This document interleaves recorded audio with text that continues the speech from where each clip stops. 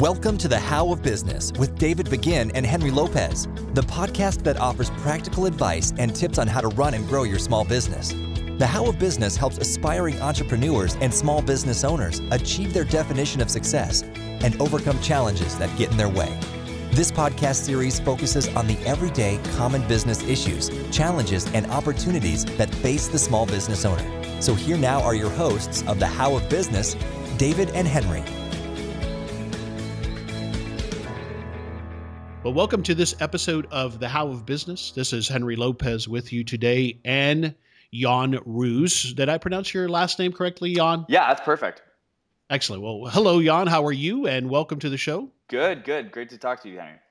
Excellent. Well, let me give our listeners a bit of background on you. Jan is the founder of expertengines.co, and we're going to get into who that is, what they offer. He previously co-founded another company called Vitality Sciences, and that was a business focused on nutritional supplements and sports nutrition. Prior to starting his own business, he had a successful career in the corporate world, working for various large companies, and we'll chat a little bit about that transition.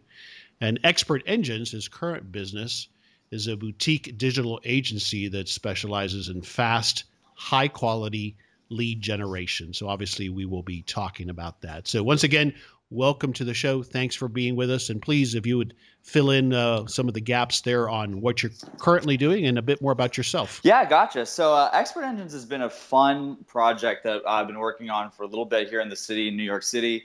It's been really great because we've been finding some good success with something that was kind of a problem. It was sort of a scratch your own itch kind of business. That I started after having some issues with hiring marketing people at Vitality Sciences, my first company.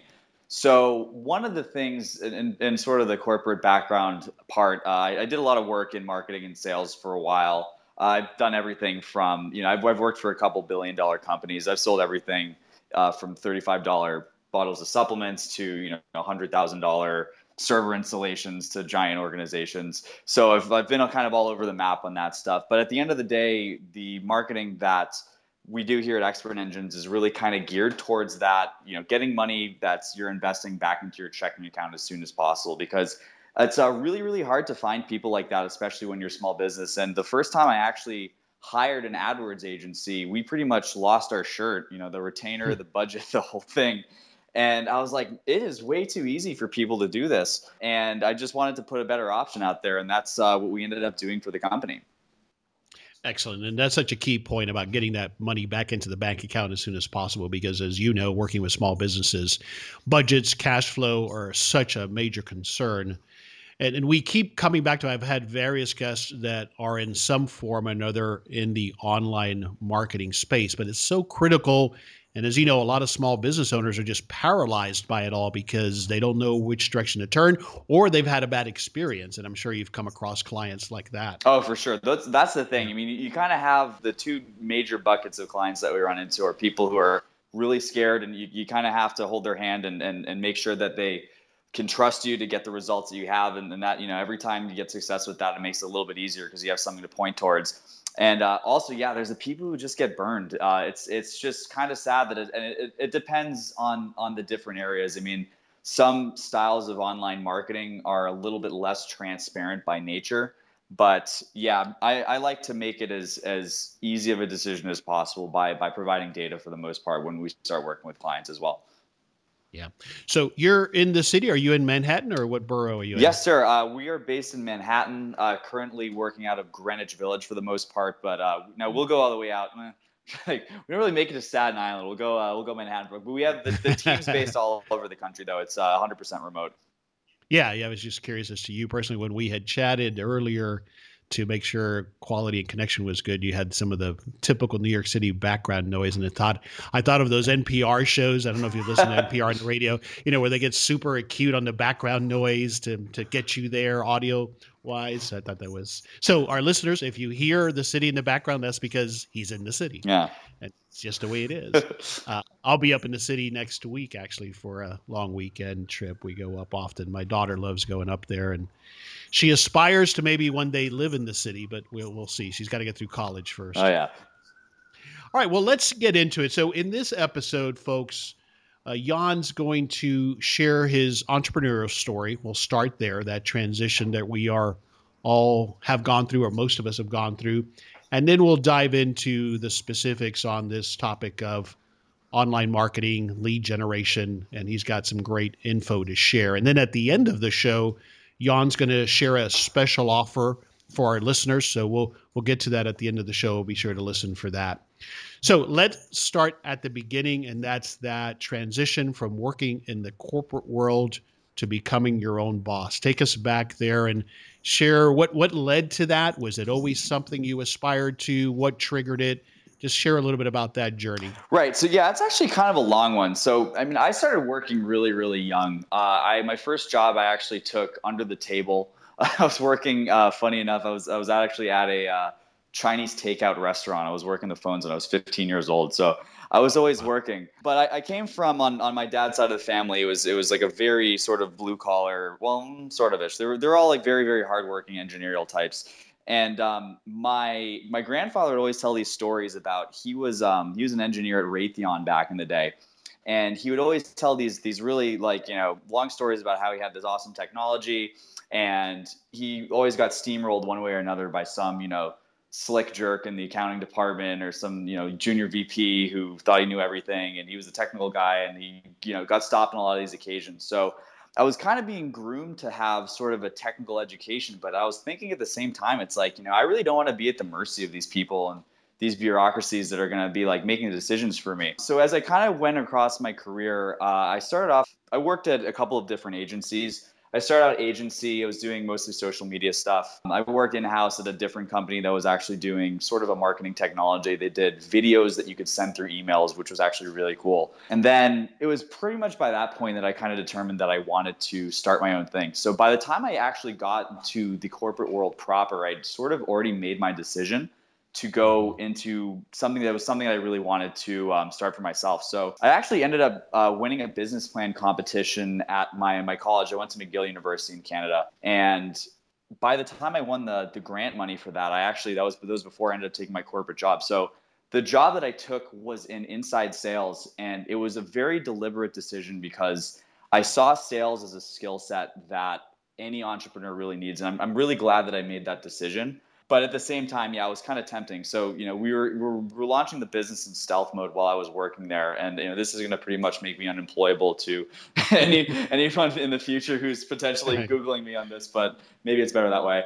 But anyways. That's right. No safety net for you there. Yeah, exactly. Yeah. So anyways, it was always kind of my intention. But and it was the sales career was great. I ended up getting an offer on the table. And that was kind of when I decided to leave, because they were actually offering me a position to do field sales in Boston, I believe, at the time, which would have been a huge step up. And I just was like, honestly, I can't feel good about taking the company's investment in me if I'm planning to leave this in the next 3 to 6 months. So I ended up selling some of my first case of product for Vitality Sciences, and that was basically all the validation I needed to go out and do that. So basically, Vitality. Well, I guess we're going to go into Vitality Sciences a bit later, right?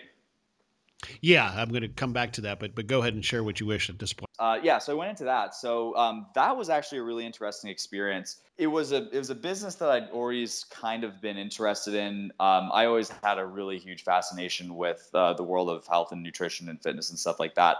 And I was really not impressed with the whole quality of some of the companies that were out there, because seemed like a kind of shady industry to me. So the background that we were kind of approaching the market from was like basically people deserve better. So my partner was actually in the pharmaceutical world, and we were able to source medical grade amino acids from the top medical supply chains, the same stuff that you'd have in an IV if you were in a burn unit or had heart surgery or something like that, where most of the people in the industry were selling basically feed grade amino acids, the kind of stuff you'd add to like pigs to make sure that they're growing more.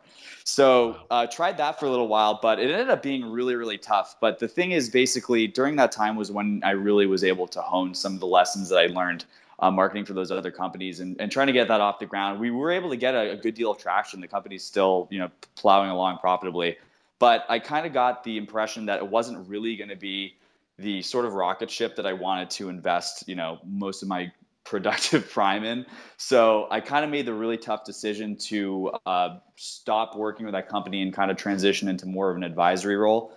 And that was around the same time I went to New York City. So I had to really suck it up, and I had to go take a corporate job again, which was one of the hardest decisions I ever had to make.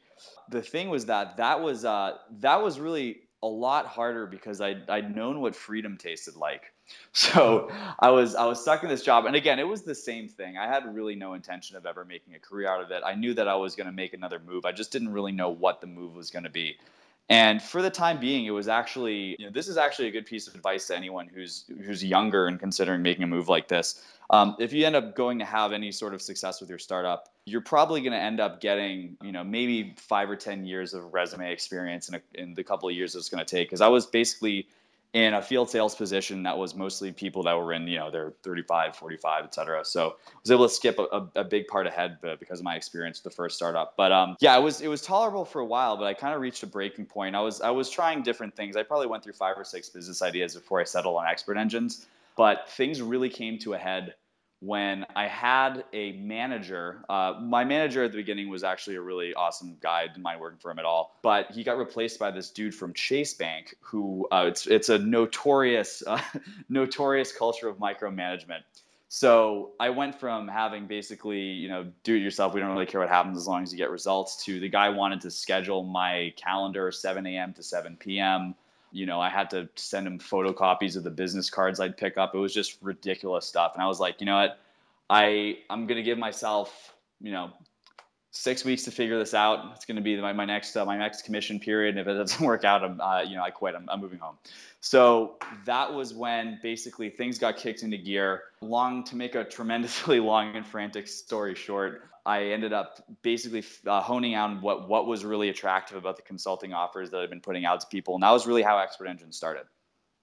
Great story. Lots of takeaways there. Let me break a couple things down that I want to get a little bit more into. So there's no doubt that initially that influence of what you observed in your life, I think you said it was your grandfather, kind of gave you a different perspective than what's typical as far as this perception of going and getting a great job. That had already kind of been pierced, if you will, or that cover had been pulled back from what you had been seeing and been shared by your family. Would you agree with that kind of influenced then how you looked at getting a job as opposed to going off on your own? Yeah, I was always advised to get a good job. But the thing is that, it was kind of I was watching people's feet instead of their mouths.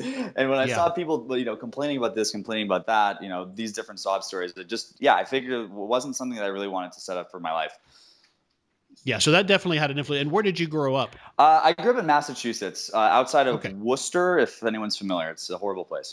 All right, Worcester fans, don't write into either of us. So then you had also that experience, which I understand completely, of having gone on your own and then having gone back to work for someone for a necessity. But actually, before I go there, key takeaway is that when you did take that first job, especially in sales, you had a vision that this was going to help you develop that skill set, which I agree completely is so critical to the success of anything that we go into. So you had that vision. It was a very purposeful move on your part.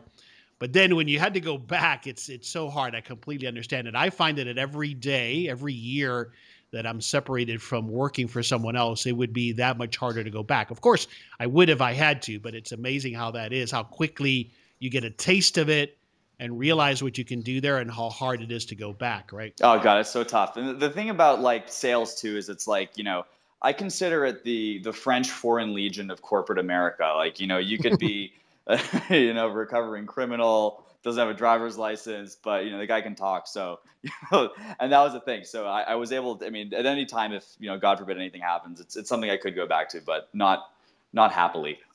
Yeah. And then the other question I was going to ask, but you answered, is why I was curious as I looked at your background, why that shift from Vitality Sciences, a completely different space than what you're doing now. Although I get it that there was probably overlap from what you were doing there, marketing, and then when you went back to work, what you were doing for clients.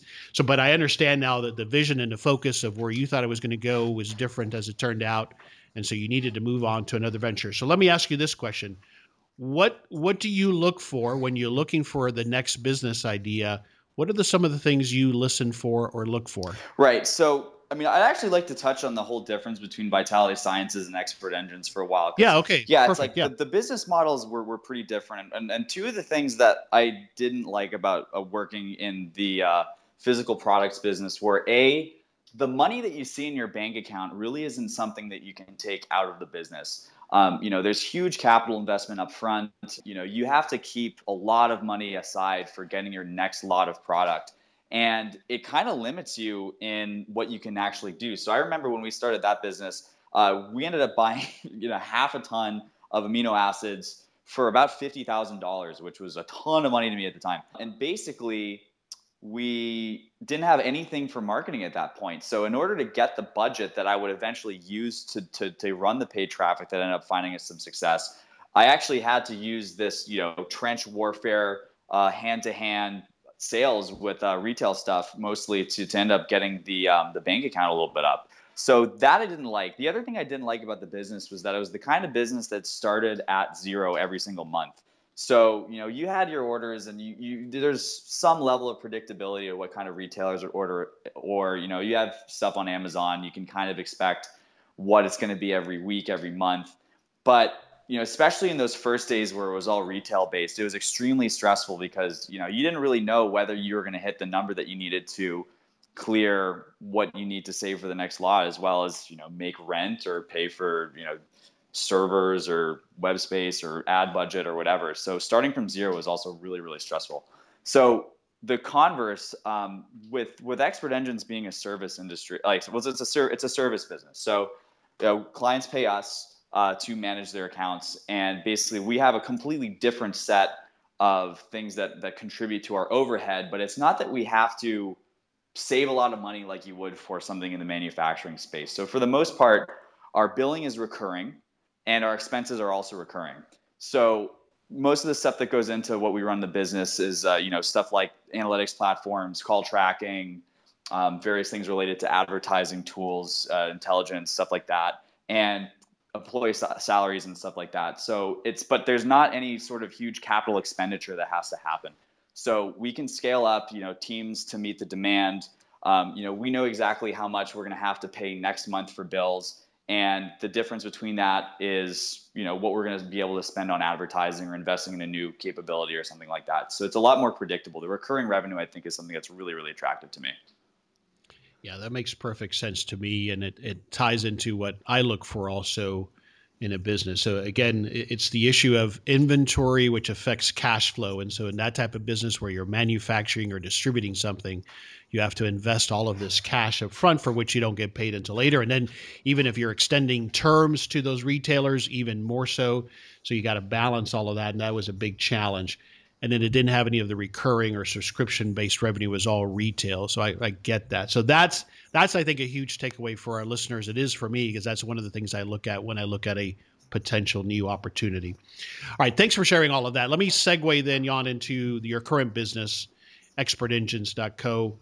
And I want to start with this concept that you talk about, which is to match the marketing medium to where your prospects or existing customers are. I think I've got that right, but speak to that to get started on what you all do. Gotcha. Yeah. So for the most part, what we do is we work with a specific kind of client that responds very, very well to Google AdWords and conversion rate optimization and like the special way that we do it. But basically, to back into the question about the matching the market to the medium, that's something that I found is one of the most. It was kind of like a key really discovering this when I was working for Vitality Sciences. So basically, we had two products in radically different markets.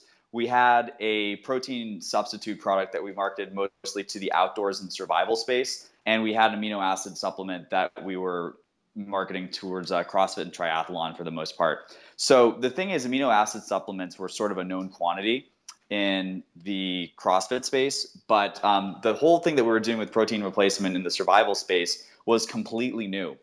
And there's a book that was written in 1972 by this guy, Eugene Schwartz, one of the greatest copywriters of the whole century, called Breakthrough Advertising, and basically kind of illustrates how this stuff makes sense and different things work for different markets. So in the market for survival, we had a huge job in terms of having to educate people what this product was and why they needed it.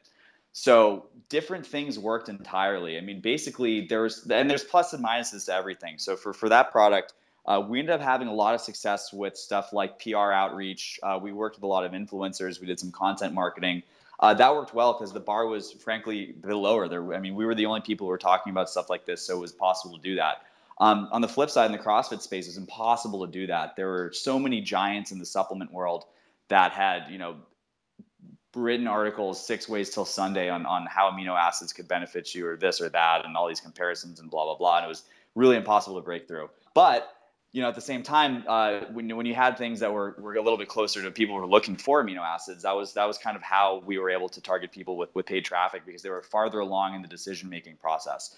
So to take that back to in general, it's basically you have to kind of know, and the whole concept that Eugene Schwartz laid out was the levels of market sophistication. So, I mean, you go on one end, completely unaware of the problem. Then people are aware of the problem, but not aware of the solution. Then they're aware of the solution, then they're aware of your solution, and then they're most aware, at which point they actually end up buying. So the clients that we work with, a lot of the times we work with a lot of law firms just because they happen to satisfy that most aware sort of thing. So, if somebody ends up, having a slip and fall on the street, they're really injured. They might search slip and fall lawyer New York City. And by the time they've entered that term, they've already made a decision to hire a lawyer. Now, if somebody had, some really, it's a new product or something like that. All right, I'll give you an example. So there was a person that I met the other day, and he has this is actually, it sounds like a joke, but he actually has a better mousetrap. he's actually a mousetrap guy. But the thing is, basically, there's really not a way that he's going to be able to get in front of people unless he's bidding for expensive terms like mousetrap, because he's not going to be able to convince people from a 70 character text ad why his mousetrap is better.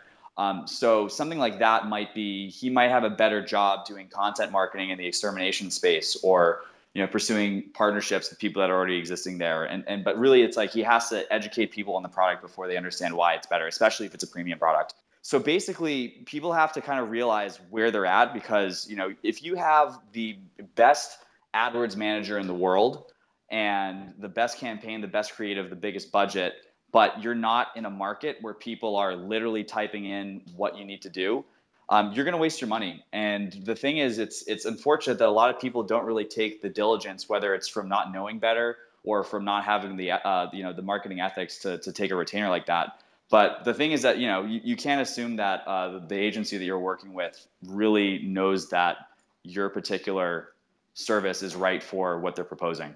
And a lot of times too, it's if people have it's man with a hammer syndrome. They see everything as a nail, and sometimes it isn't. And then who's going to be footing the bill at the end of the day? Yeah, got it. So let me dive in a little deeper. When it comes to pay-per-click PPC ads, is it still Google AdWords, or is it Facebook right now, or does it still completely depend on the audience you're trying to reach and what you're selling? Right. I would definitely say the third. So Facebook is fabulous too. And we have a handful of clients that we work on Facebook with. But again, it's sort of a different thing. So the headspace of somebody that's typing in injury lawyer New York City on Facebook is very different than somebody who's, you gotta have to treat Facebook as an entertainment platform, and you really have to meet people where they're at. So the kind of stuff that I've seen working really well on Facebook, because you're targeting demographics, and you got to assume that your ad's going to be sandwiched between everyone's baby pictures and the video of a cat doing something silly and all this different stuff. So you have to attract their attention, which is very difficult, and you have to make sure that there's some way to get back to them. So the things that I've seen working really well, if you know what your audience is interested in and you provide something that could be a free guide. One of the things that we did for Survive Amino that worked really well was it was called Survival Nutrition Secrets, and we were targeting people who were organizations that were like American Preppers Network, a lot of the people in the preparedness space, and they just resonate with that kind of information. That's entertaining to them. So it works really well just to sneak that into their newsfeed, and then those people will gladly give you an email for an ebook. Of course, you have to make some good content. But that's kind of how I see Facebook work. But the thing is basically that my comparison between Google and Facebook, like this kind of maps to the whole Eugene Schwartz thing as well. It's like basically Google, you're starting from, third and goal with 5 yards to go. You're either going to get that ball and run it across the line, or you're going to pay for the click and nothing's going to happen. Facebook is like a punt return. So you got to start way out there. And as long as you have a way to get it down the field, you can still score a goal. You just have to understand that it's going to be different steps, different kinds of work, and more things which can potentially go wrong. But if you have everything right, there's no reason why you can't make that work either. Yeah, that's a great analogy. And I think also on Facebook, if you have something you're offering that relates to one of the demographic categories that you can create an audience for in Facebook, then that's even better. But it depends because, there's not always a match there. So that means, if I'm continuing with that analogy, I get the punt on the 45-yard line and I have a better chance, right? Versus in Google, I don't have, as far as I know, the ability to create an audience based on their demographics. Am I right there? Mostly. So for Google search traffic, that is true. For the Google Display Network, they're actually getting a lot more capabilities for that. And the thing is, so Display Network is basically, 80% of the banner space runs through Google in one way or another. And they have all kinds of inventory like you wouldn't even believe, all these impressions on all these different sites. And it's actually a very important competitive network for them, because this is how they kind of stack up against Facebook. And to that point, they've actually beefed up their demographics. So they have these things called in-market audiences. It's actually very cool. It hasn't really been relevant for any of the clients we've been working with, but you can have an audience of people who are in the market for, say, a car right now, or they're looking for insurance right now. And they know this based on browsing history, based on life events, if they've moved their house and the IP address is different, stuff like that. So Google's actually getting a little bit closer with that, but it's exclusively on the display network. Yeah. And I know in some cases you don't even recommend turning off that default on the display network. So again, it just depends. And that's where you come in and helping people determine, is that the route to go or not? Did I get that right? Yeah, absolutely. So, generally speaking, display network is potentially 100 times more complicated, but it could be 100 times more profitable as well. It is a big ocean to swim in, and there are some big sharks, botnets, other advertisers. It's really hairy, but I almost always recommend people start with search traffic on Google and expand once that's tapped out. Yeah. So for me, what this all begins to lead to is why people need to look at hiring someone like you, is because it is so complicated. And as we both spoke to at the outset, it's what I think paralyzes small business owners. So if I take it then to, I know you've got a very unique thought on this whole topic of lead generation, especially that campaigns have to be tied then to a proper landing page that actually converts. So just share with us a little bit about that and what small business owners need to think about so that they actually have effective campaigns that they can stay committed to. Right. Yeah. And this is super important on Google Search Network, but it's also, any kind of paid traffic that you're doing, it's really important to keep this stuff into consideration. And it's kind of tough because you have to tie together a couple of different skill sets. So, if you're looking at somebody who's going to end up making a paid ads campaign work, you have to know AdWords. You got to know how to pick your keywords. You have to write some ad copy that works. But also, a lot of people will just stop there, which is kind of unfortunate. And this is kind of one of the things that I'll get back to in a little bit. But basically, a lot of the education that's coming from people like Google and Facebook doesn't really focus on the post-click experience, which doesn't really matter to them because they're getting paid either way.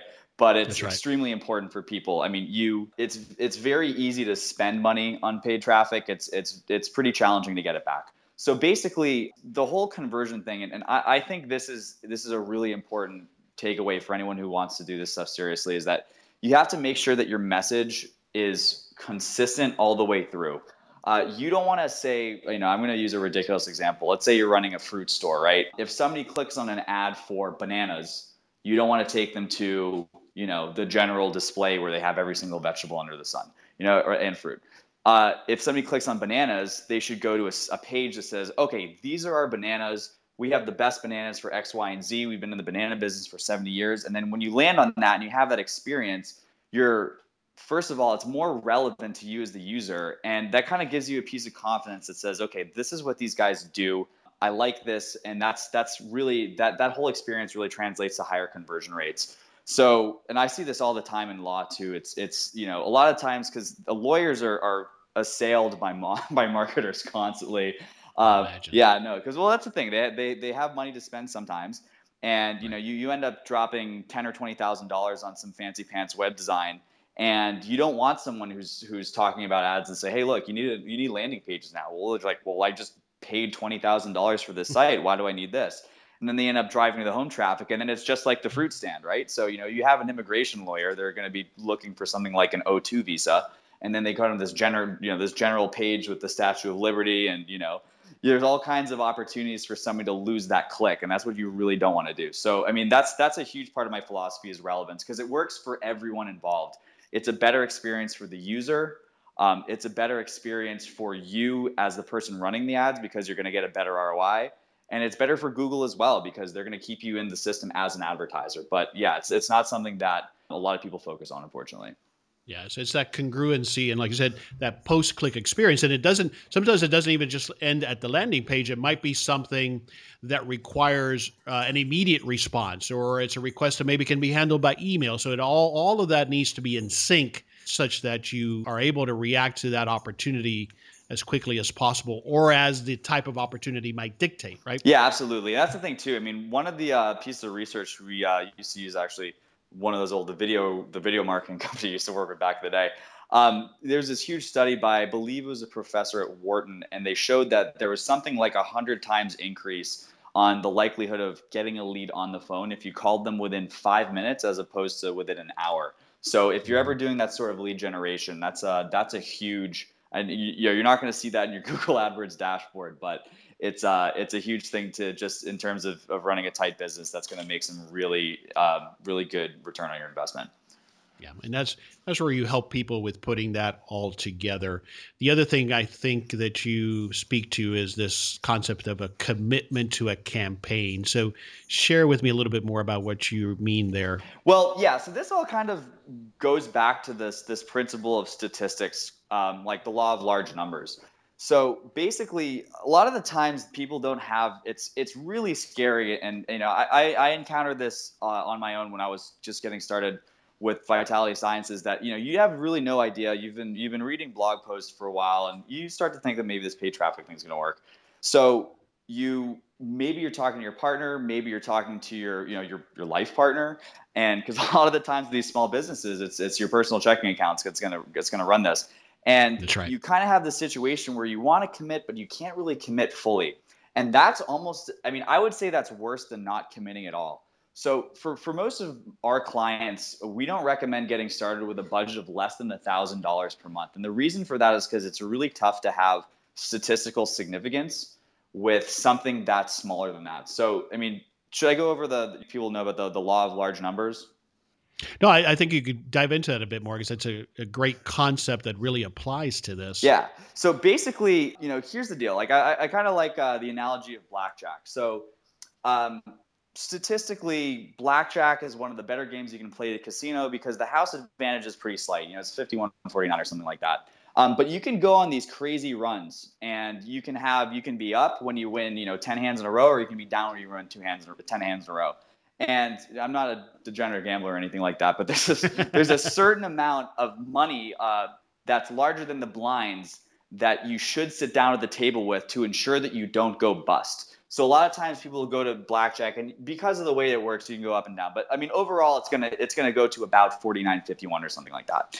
So the analogy here, with if you don't have a budget that's large enough, so let's say you're sitting down at a $10 blackjack table and you have $30. So if you lose 3 hands in a way, it's game over, right? That doesn't mean that blackjack overall has a 100% loss rate. If you sat down with $3,000, you could probably sit at that table all night, because you'd have runs up, you'd have runs down. It's kind of a random displacement, like it's a random distribution of chance. But the larger the sample size of the events that are taking place, the more likely it is to approach the real odds of that happening. And this exists within every single advertising campaign. So you might say that, okay, look, this campaign is going to convert at between 10% and 30%. Sometimes it might convert at 2%. The next time it might convert at 50%, who knows? And like going to the blackjack table without enough money to really see whether this is something that's a good shot. And then look, if you sat down with $30 and you lost it, then you're just going to say blackjack sucks and never play it again. So you need to have a certain amount. And for most clients, I recommend that amount to be about $1,000. That would probably be good for if you're dealing with a cost per click in between, maybe $5 and $15. If it starts to get higher than that, you might want to look at a little bit more, but it's just to make sure that you have at the end of the $1,000 budget, what you want to know is what is going to be my cost per lead, and ideally what is going to be my dollars in versus dollars out. Because if you can get that number, then you can plan, and that's really what is going to allow you to leverage up your marketing efforts in a predictable way. Of course, not only is it easy to spend money on a marketing campaign, but it's also easy to lose focus if you don't have some kind of commitment up front. So chat with us about that, the commitment that you think is required and you typically see for successful campaigns. Well, to be honest, one of the things that we do at Expert Engines is really different than a lot of other companies. Is we usually like to see we can make a decision on whether the account's going to work or not within the first month.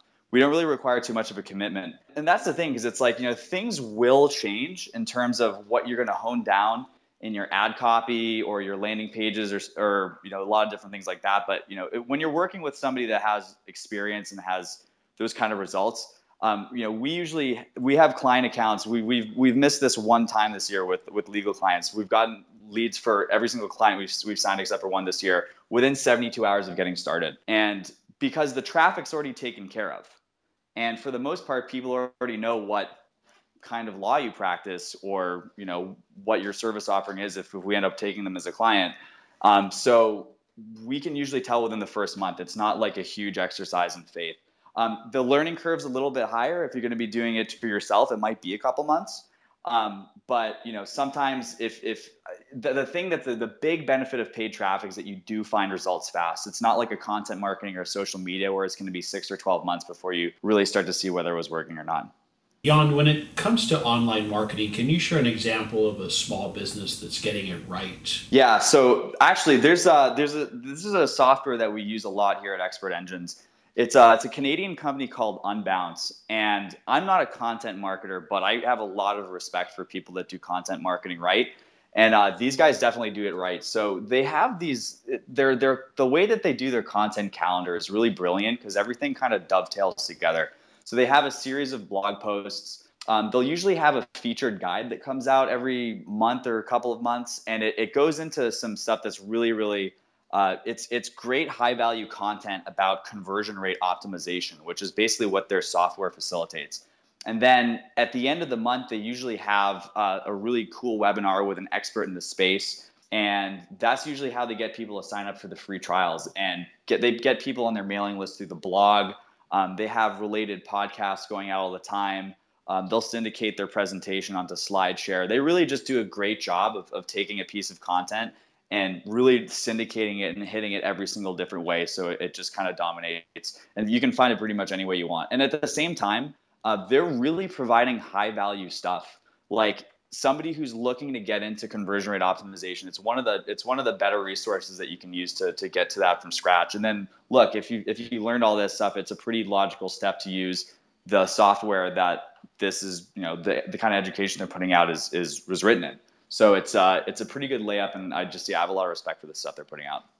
That's great. Thanks for sharing that.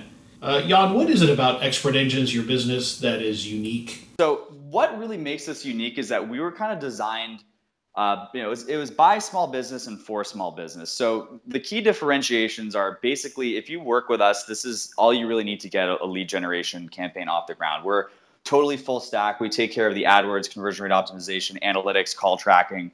You basically just bolt it on, and our monthly reports aren't, these complicated graphs about clicks and stuff. It's saying, okay, look, we drove 60 calls. Let's talk about which ones ended up turning into closed business. Let's talk about which ones didn't, and let's work at moving forward. It's very real, actionable stuff, and it's kind of a one piece. The other thing that makes us really different is that we do not work like other agencies in terms of contracts. So most times when you're working with a digital agency, they're going to try to get you to sign something that's 6 or 12 months, and for the most part, that's a matter of necessity because, in the same way that you wouldn't want to start a budget with not that much for AdWords, Especially when you consider these channels like social media and content marketing, it's really a compounding effect thing. So if you start at the slow part of the curve, you might as well not have done it at all. So they kind of need you to do that. We actually don't have any contracts with our clients. It's all monthly billing. People can cancel whenever they want. It's very rare that they do. But in our opinion, if we're not really delivering the goods as far as the leads come, then there's no reason for them to be working with us anyway. So basically, it makes it easier in those things too, because we have a lot of the clients that we work with, it's sole proprietors. It's people that are trying to take their business to the next level, and a lot of times it's really not easy money for them to spend. But we try to hold their hand and take them through it and make sure that they get the results as quickly as possible. Wonderful. Is there a book or a resource that you would recommend to our listeners? So a recent one that I think is definitely worth checking out is a book called 80/20 Marketing by Perry Marshall. So Perry Marshall he's a big figure in the AdWords world, but he also has a really good approach on marketing strategy in general. So I don't know if he still has this, but if I can find this, I'll have you put it in the show notes. He used to offer this book for free. You just paid shipping and something. I got it a couple of years ago. Really great primer on all this kind of old school, which all really harkens back to the whole school of direct response copywriting, but kind of applying that stuff. And it's that sort of mindset based around ROI and stuff that it really, if you can combine that with the technical knowledge, that's when you're going to really start to see your marketing take off. Thanks for that recommendation. So we'll have a link to that book recommendation as well as all of the other references and notes that we've talked about at thehowofbusiness.com. And so, Jan, as we start to wrap it up, I know you have a special offer for our listeners, I believe. Okay, awesome. So we have some special resources available at expertengines.co/THOB for the How of Business. So basically, it's going to be pretty simple. I have some PDFs. It's going to be some resources that you can use to kind of determine what sort of traffic channels will work well with you. And it's going to be pretty simple. You just enter your email. You'll get the downloads and everything like that. And if you like the kind of stuff that we're talking about today, it's the kind of stuff I talk about on my mailing list as well. So that's something you can tune into. No, I think that's a fantastic offer. So our listeners can find a link to that on the show notes page again at thehowofbusiness.com. And I believe they can find you at expertengines.co. Is that correct? Yeah, expertengines.co is the same thing. I really like to eat my own dog food on this. Not a big social media guy, not a big content marketing guy, but we do put out blog posts every once in a while. So if you want to subscribe to that or get on the mailing list, you'll be able to see stuff when it comes out. We try to stick to, there's some tactical stuff as far as new things that are cool in AdWords. But a lot of the times I really think this marketing strategy stuff is, the bedrock of what makes a campaign successful a lot. So really do enjoy writing about that stuff as well. Jan, thank you so much for joining us today and sharing your knowledge. It's greatly appreciated, and we appreciate your time. Henry, it's been a pleasure, and thank you very much for the interview as well. Folks, thank you so much for listening to this episode of The How of Business. You can find all of the links and show notes at thehowofbusiness.com. If you're listening to us on iTunes, we would invite you and thank you for subscribing to our show. And we look forward to having you on the next episode of The How of Business.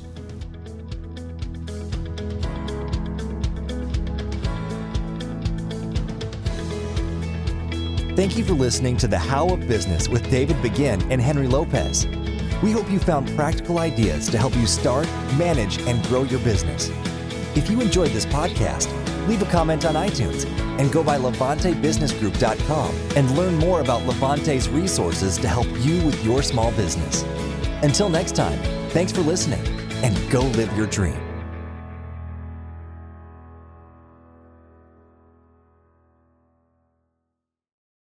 Spin your passion into a business with Shopify and break sales records with the world's best converting checkout. Let's hear that one more time. The world's best converting checkout. Shopify's legendary checkout makes it easier for customers to shop on your website, across social media, and everywhere in between. Now that's music to your ears. Any way you spin it, you can be a smash hit with Shopify. Start your $1 a month trial today at shopify.com/records.